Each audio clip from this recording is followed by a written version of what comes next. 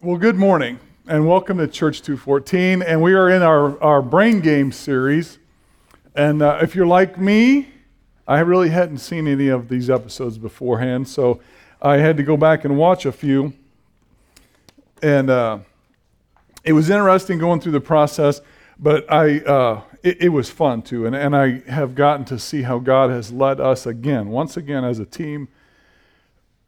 And we didn't identify what topics we're going to talk about, but I've seen through this process again and again where God's got this. He's got this set up for us, and all we have to do is step into it. And if I could take that thought or take our worship this morning and put it into your brains to live out the rest of your life, I wouldn't have to talk at all, okay? You would get it. You would get changed. You would worship Him and you would step into His direction daily. And that's all it is. But we're not that simple to work with, so I'm going to preach. All right, so 2 weeks ago, Kip started off with the series with the God brain, and he pointed out the miraculous nature of our brain. And I think it's fascinating. And then he got into the fun stuff of math. And there's this concept he presented that we're here, the odds of us being here, this 1 to the 10 in 2,685,000th, and I was listening, to that power. And all that means, you don't need to get the number, just means that we're not here by chance. We're not accidents. We didn't just evolve and all accidentally get here. It's more than that. It leads me to believe in this understanding that God is real, that He has a revealed truth, and it's supposed to somehow affect the way we approach life. It should impact our worldview. And I use that term a lot, worldview, because I want people to think about why they do what they do. But what's it mean? Well, I'll call it perspective. It's how you understand the world around you. It's a set of beliefs or a philosophy that you use to make decisions every day. A simple way of saying it, another look at it, is that ideas matter, that your perspective of the world matters. And this tied directly into Chris's message last week on perspective. It was titled Perspective. And your reference point or your perspective drives all your decisions and even your reactions. And that's what I want to get into today, is your reactions. Now, there's a lot of great stuff in both those messages, and I'll encourage you to go back and listen to those podcasts as you listen to my message, and then look forward to next week's, because they really do tie well together. So this week is from season 3. It's episode 5, and it's called Stress Test. And we're going to talk about stress. And like I said, if I could take the worship aspect and your dependency on God every day, I wouldn't even have to talk about this stress, how to handle it. But we're going to talk about it. So let's come to the Father again. Lord, this week has been overwhelming, and it's amazing how you have preached to me this week and my family. I ask that you open hearts today, you speak through me, and bless these words, that they'll fall on fertile ground, that they will grow and you will nourish them and bring them to fruition. That we're a church that's better prepared to follow you, that we're individuals and we're families that we're better prepared to step into the work that you have for us. And I pray this all in Jesus' name. All right, game time. So I tried to get legal authority for a clip from one of the seasons, and I won't even go through all that. It was really interesting, but I don't have the clip, so I'm going to have to describe it to you. But I do have a picture of a game. I don't know if we have the clip. Yes. Is anybody familiar with this game? It's called Perfection, and it's actually kind of fun. But basically what it is, this box, and you have a platform that goes down, and it's locked, it's spring-loaded, and holes for each of the spaces. And you can see there are 25 different little pieces, and you try to fit them in there within 60 seconds. And if you don't get it, it pops up, and all your pieces are scattered around, so you lose that turn. So for this episode, this comedian, Ben Bailey, interacts with the people, the players, and in the first group, he causes disruption.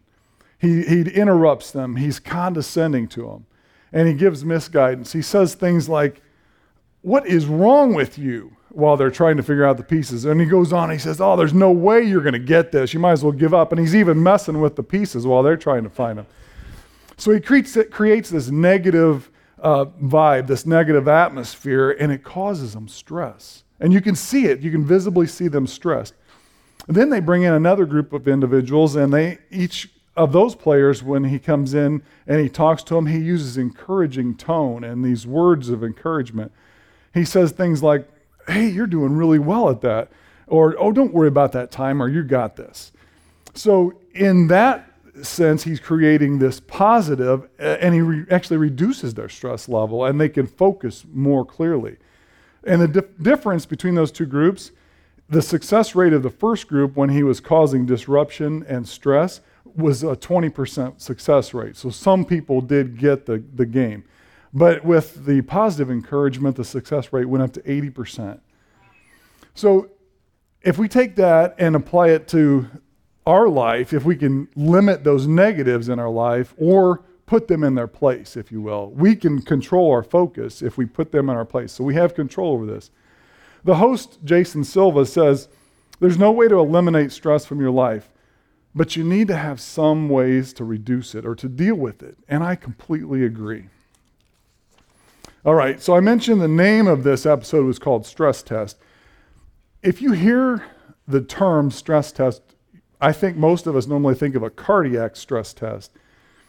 And that's a diagnostic tool used to measure the heart's ability to respond to external stress, or how it does respond to stress.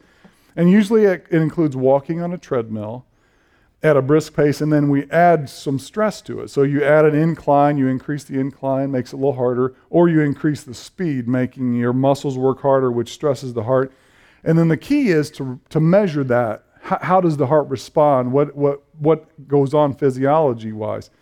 Well, the result is then used to help determine the health of the heart, and then to prescribe any necessary medication, any counseling or lifestyle changes to increase the heart's ability to withstand stress. This process of assessing our stress levels and adjusting to them fits very well with what we're doing in life. We've got some measurement tools. We've got some guides to use in measuring the stress in our lives and then how to handle it. So in this Brain Games episode, they talk a little bit about this physiology of the brain, and specifically the amygdala. And I think we've got a couple of pictures because I love the body, and we need to know what we're talking about here. So in these couple pictures, they're a little bit different viewpoints, but the amygdala is down deep in above the brainstem there. And it's part of the limbic system, part of what we normally think of as automatic responses, but a lot of this is not just all automatic. There's the amygdala, and then the hormones it secretes, they're cortisol and adrenaline. And you guys are familiar with adrenaline because people say things like when your adrenaline kicks in, well, this is where it comes from. And then the reaction is usually labeled a fight or flight response. So we either run, hide, cower, or we fight back. Sometimes that comes out in positive tones, and sometimes it's negative. It could be just anger and yelling and nothing constructive. I picked up some description here from Wikipedia, so bear with me because it really does go with the message here. The amygdala is an almond-shaped gland located deep within the temporal lobes of the brain. There are two amygdala, one situated in each brain hemisphere. They're involved in the processing of emotions such as fear, anger, and pleasure, and more. But the way it works is the amygdala causes a chain reaction of signals that make their way through the body. And these signals are through adrenaline and cortisol, and they cause an increase in heart rate. They cause an increased awareness or focus. Now, studies have shown that the amygdala, there's neurons that they can trace through there that they're responsible for fear conditioning. And this is really where I want you to listen.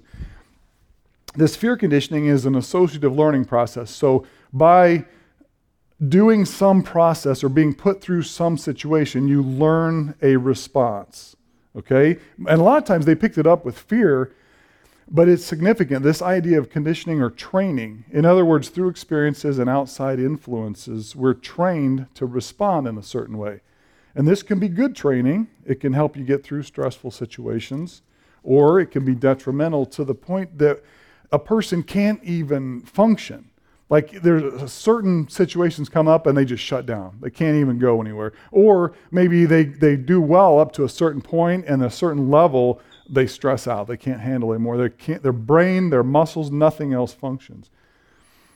There's an aspect of this that I'm sure we can relate to the Bible, but I need you to remember we live in a fallen world. There's negative influences all around us, and they're going to be pressuring us to act or react in a negative way. So we can try to change this by limiting changing these to more positive influences. There's the idea of conditioning our brain to not respond in this negative way under stress by changing our environment or our support system. So we talk a lot about church as our support system, our family. This is key. It's huge right here in how we handle stress. So I have to ask you right now, what's your support system like? Do you have positive encouragers in your life? Or when I ask you that, do you automatically think of the people in your life that are negative and bringing you down or all have all these excuses? I know that you think of somebody, either positive or negative, when I ask you that. Maybe this is where you need to begin. I don't know if these scriptures will help you at all, but there's a sentiment here I'm trying to capture, and I want to emphasize the potential for renewal. I want you to pick up on, with God's help, this conditioning, this training can happen. And it's simple. You guys all know it. Psalm 51, verse 10, create in me a clean heart, O God, and renew a right spirit within me. I don't have to tell you all that David was going through, King David was going through, but at this point he was low, and he needed God to renew him and bring him back a new way of thinking, to forgive him, but then to change his way of thinking. Romans 12:2 also, do not be conformed to the world, but be transformed by the renewal of your mind, that by testing you may discern what the will of God is and what is good and acceptable and perfect. See, it's not just activity, it's activity with a purpose. We can use God's word to discern what is good and use that in our daily decisions. And this is where I kind of have to be careful because I don't know how everybody's going to take this. I don't know where everybody's at. But I'm going to be leading down a path that makes it sound like if you just have enough faith, this is going to work out. But I'm not going to say that. I'm not trying to say that. There's hope, and God is real. This stuff isn't a game. It's the hashtag, the struggle is real. The pain, the suffering, this struggle of life's pressures, they're complicated when we respond negatively. So if we can change the way we respond to this stuff, the way we think about it, put it in perspective, put it back in God's eyes, and then we live accordingly, there's hope. So we need to be active in this change that we're asking for. So I don't want anybody to walk out of here today feeling guilty or depressed because you think I'm saying if you have enough faith, you'll get better at this and have less stress. I'm not saying that. I'm saying that you have a church that will come around you and support you and help you gain that perspective and worldview to trust God and know that He has a purpose for you and then to walk in that. And when these stressors do hit, because they will, to learn to give Him the weight of it and then to take one step at a time, one day at a time with an attitude of growing. So are we okay with that? Okay, this is all going to be positive. This is good. All right, I want to go to a picture or an image of the cross to describe stress in our lives.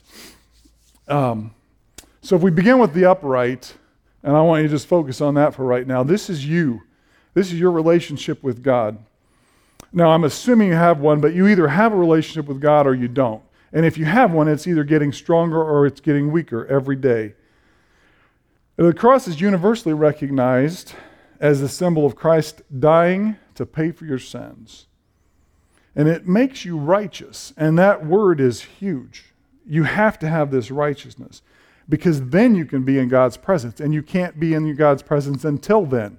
God cannot be in the presence of sin.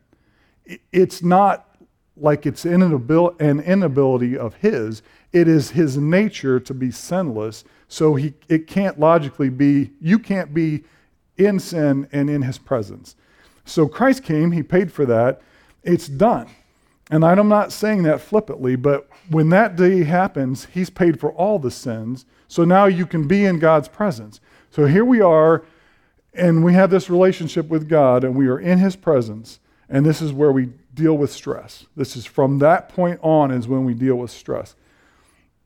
So from there, every day you're either growing in your relationship with God or you're living on your own, trying to hold this all up. And that's going to mean more here in a minute. Counting on your own efforts, and this relationship with God is weakening. Okay, so this is the basic of the upright. It's an ongoing, growing relationship, and as you grow, you get stronger, you get better trained, you're prepared more. You see, God has work for you to do, and he's just waiting for you to get to that point. In Ephesians 2, I like 8 through 10, but I think I put verse 10 up here for you. We are God's workmanship. We're created in Christ. We're renewed. We're a new person at that point, and we've got a new ability to go through because of our relationship with God. And it's to do good works that he prepared beforehand. So he's got this ready for us, and we just got to get on board with them. All right. Now that leads me to this transverse bar, or this crossbar. This is your relationship with everybody else, with your family, with your friends, with your coworkers, your neighbors. And for the sake of time, I want to really get to the stress part. Just living this life carries with it stress. So you imagine you're that upright bar, your relationship with God, and you're holding this great big wooden transverse bar. It's got weight on it because gravity's always pushing on it. So you just start out with weight in life on this bar. You need to be strong. Imagine you're the upright, you're holding this transverse bar. Hopefully you're on firm foundation. You may not think about it, but there is a foundation under this cross. There's a foundation under you where you stand, and it has to be firm. And we're talking, I could go on for days about the examples of unfirm or shifting foundations, whether it's the family, whether it's our government, the institutions that it's trying to rewrite and redefine, whether it's people not, changing definitions of words that we've used for 300 years in this country to mean something different. And I just could keep going. I have to stop.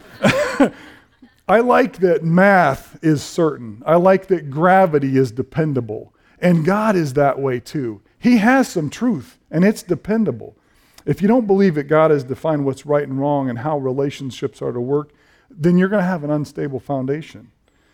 Now, the stress on the upright comes from the weight of the stresses added to the crossbar. I want you to think about keeping it balanced. You've got these two sides on each side, so think about all the different relationships. You've got to keep them balanced with its family, its work. You've got to keep those balanced. Now imagine adding the additional potential stressor of family. And I don't mean that family is bad. I do not mean that at all. It's our whole purpose in life is actually to raise a family. That is the core institution God designed. And it's a platform for spreading the gospel of Jesus. But family can add stress to your life. Allow me to give you an example. If you remember June of last year, I was blessed to give this message on love with my beautiful wife, Sherry. And there was a part of the message where she set up a scene to describe our circus, if you will, at home. And it went like this. And this is Sherry speaking. Mary Ann stopped by our house one afternoon. And as she drove down the lane, the boys rushed in from helping the neighbor chop and clear wood from a newly felled tree. I was in the kitchen, and she walked in, followed by 3 of the boys. Michaela was also in the kitchen making a smoothie. Luke immediately started talking and veered towards the pantry, looking for something to eat while he was cradling his ball with his lacrosse stick. Tucker hopped on his unicycle and was pedaling all around the kitchen and the dining room, trying to impress Mary Ann with the distance he could ride without holding on to something. And then Hank grabs his most recent art project, and he started to do cartwheels back across the kitchen to where Mary Ann was, while he's maneuvering in and out of Tucker on the unicycle. So Mary Ann she's just walked in the door. She hasn't even sat down. And then right behind her into the commotion walks Jack. and he's got blood streaming down his forehead because he got hit by a wood chip from from the tree when they were working on it. So Sherry says, now I not only had to clean and assess the wound, does it need stitches or glue or will just direct pressure help it in prayer? And she also noticed the time, and since the last few minutes seemed like hours, started to give direction for a couple of the boys to get ready for their baseball game. So if you think backwards, I mean, it's funny. I enjoy reading that now, but it can be stressful at the time. All this is coming. It's a snapshot of what happened in our life, but it's a great example of how the stressors can build. They can start, and before you've processed this one, the next one piles on, and then another one, and then another one, and then a big one. You know, there's some immediacy when blood's running out of your head. And all this while, you know, the normal pressures, you've still got your crossbar, you've still got baseball games to get ready for, and some dinner and snacks and all that to plan for. So there's a normal amount of stress anyway. Okay. Now, and don't get me wrong, it's great to have visitors. So picture this crossbar and adding weight to it. You got to keep it balanced. Now, this is when the amygdala is kicking in, and your physical and your mental and your emotional reactions beginning. So you have to ask, what's it going to be?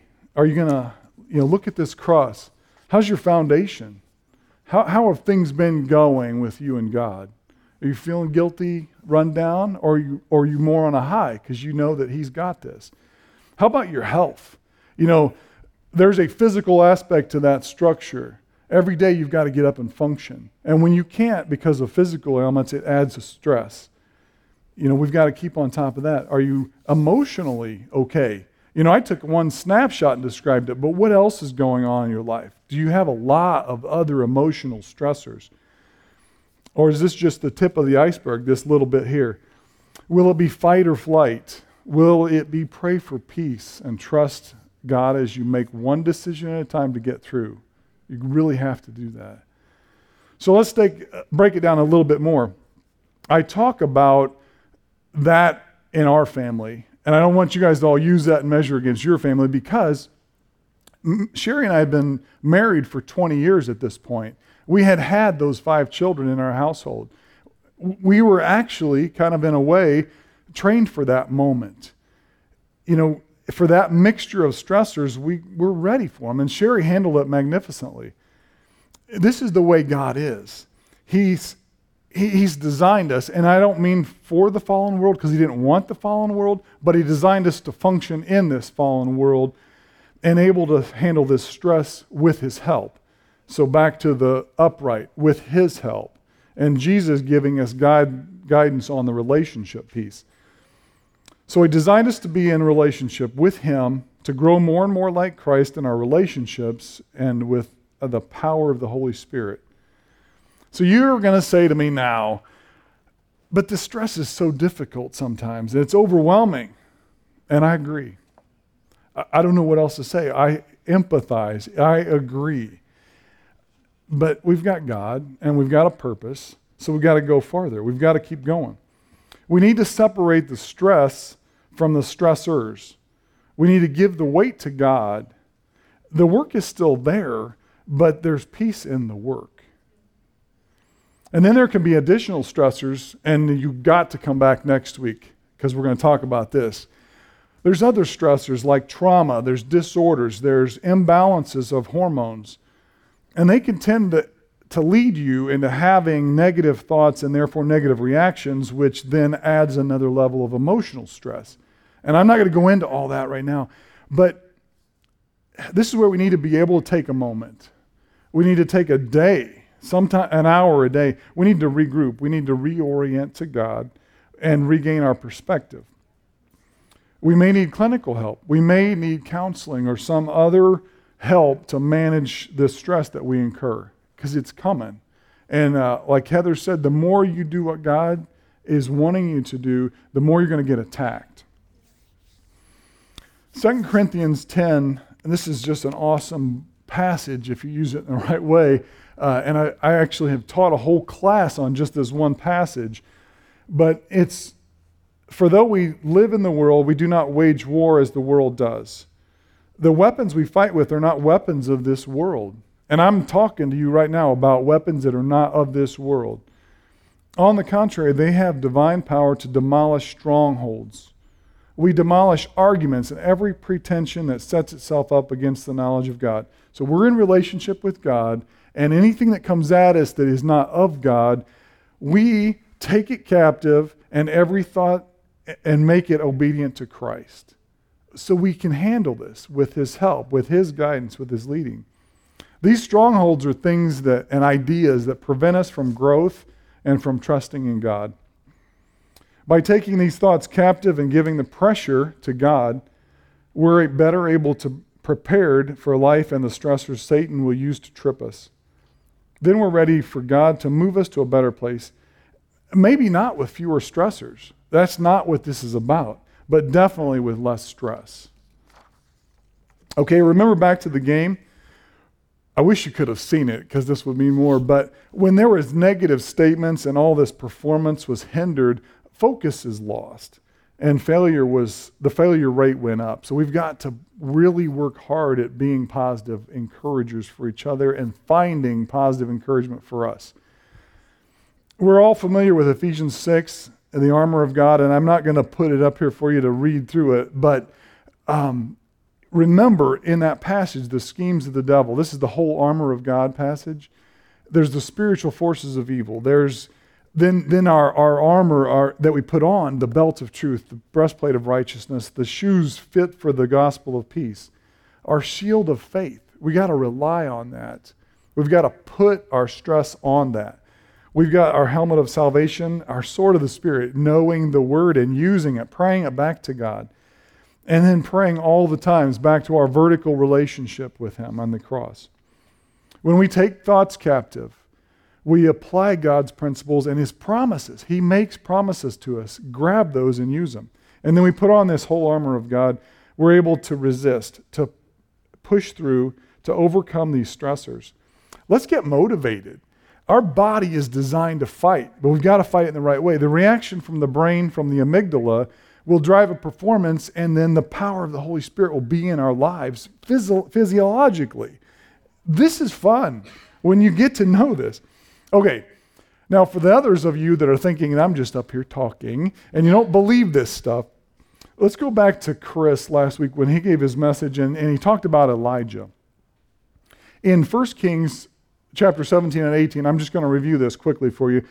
God's put Elijah in this ministry, which he begins to, he announces a drought. You know, he gets to be the bearer of bad news. And this drought's going on. Well, while it's going on, Elijah's got to eat and drink. So God provides for him miraculously through the ravens, and then later on through this widow of Zarephath who had nothing, but she had enough. And that's what God provided for Elijah and her family. And then he goes on to, let's see, I lost my notes here. He goes on to battle with the prophets, and there are 450 of these prophets of Baal, another 400 of the prophets of Asherah. And if you read that, and I don't want to miss it, but I don't have time to go through it all, but it's an amazing way that this fire rains down, proves God's right, and Elijah gets to be the guy, the megaphone to announce it. Well, then after all that, Ahab goes and tells Jezebel. And I don't even go into what that's all about. Don't be a tattletale. No, what I'm saying is Jezebel comes after him. She threatens his life. And then we pick it up in verse 3. He was afraid. This is in 1 Kings 19, verse 3 and 4. He arose and he ran for his life, and he came to Beersheba, which belongs to Judah, and he left his servant there. But he himself went another day's journey into the wilderness, and he came and he sat down under a broom tree. And he asked that he might die. He said, "It's enough now, O Lord. Take away my life, for I am no better than my fathers." So Jezebel threatens him, and Elijah's reaction is fear. His first kind of thoughts, he's afraid. So he flees. But I want you to go back and remember, Elijah had just lived through, he'd been doing the work of the Lord, so there should be some confidence in that, you'd think. And he had spent years experiencing God work the miraculous. I mean, these aren't everyday answers to prayer. This is God defending who he is and what he wants. And Elijah gets to be a part of this. He's in the presence of God through all of this stuff. He gets to see it firsthand. But I want you to get how his reaction goes. So I want you to take that I'm not labeling bad for having fear and exhaustion and wanting to flee. What he does is what he was trained to do. We'll all have these stresses in our lives, but he takes even his defeat and hopelessness to God. His natural trained response was to turn to God with all this. Even when he wants to quit, he's asking God to take him out of the show. But he's going to God to do it. And that's what I want you to get out of this whole message, is our perspective has to be oriented to him only. So Elijah was able to sleep because God gave him a place under that broom tree. He slept. And then an angel woke him up and fed him. So God provided his food for him. He's sleeping in his food. And then he needed more sleep. And God woke him up again and fed him some more. And this is where we need to get. When he refreshes us, it's not just relaxing time. He's ready to listen to God for the next step. And yeah, there's a lot of noise around and the mountain and all the wind, but he hears that still small voice. And God moves him then, fast forward to his ministry, turning it over to Elisha. And that's an example for all of us. And I wasn't sure how to wrap this all up, and I've kind of pointed you to next week because we're going to get into some deep stuff that we need God to help break in our lives. But for right now, I want you to remember these songs that we sang this morning, these worship songs. For let us also have hope in turning to God first. Let us work to have positive influences and be positive influencers. And let us live like we know of his unfailing love and that we will not be shaken. Just pray this all in Jesus' name. Amen.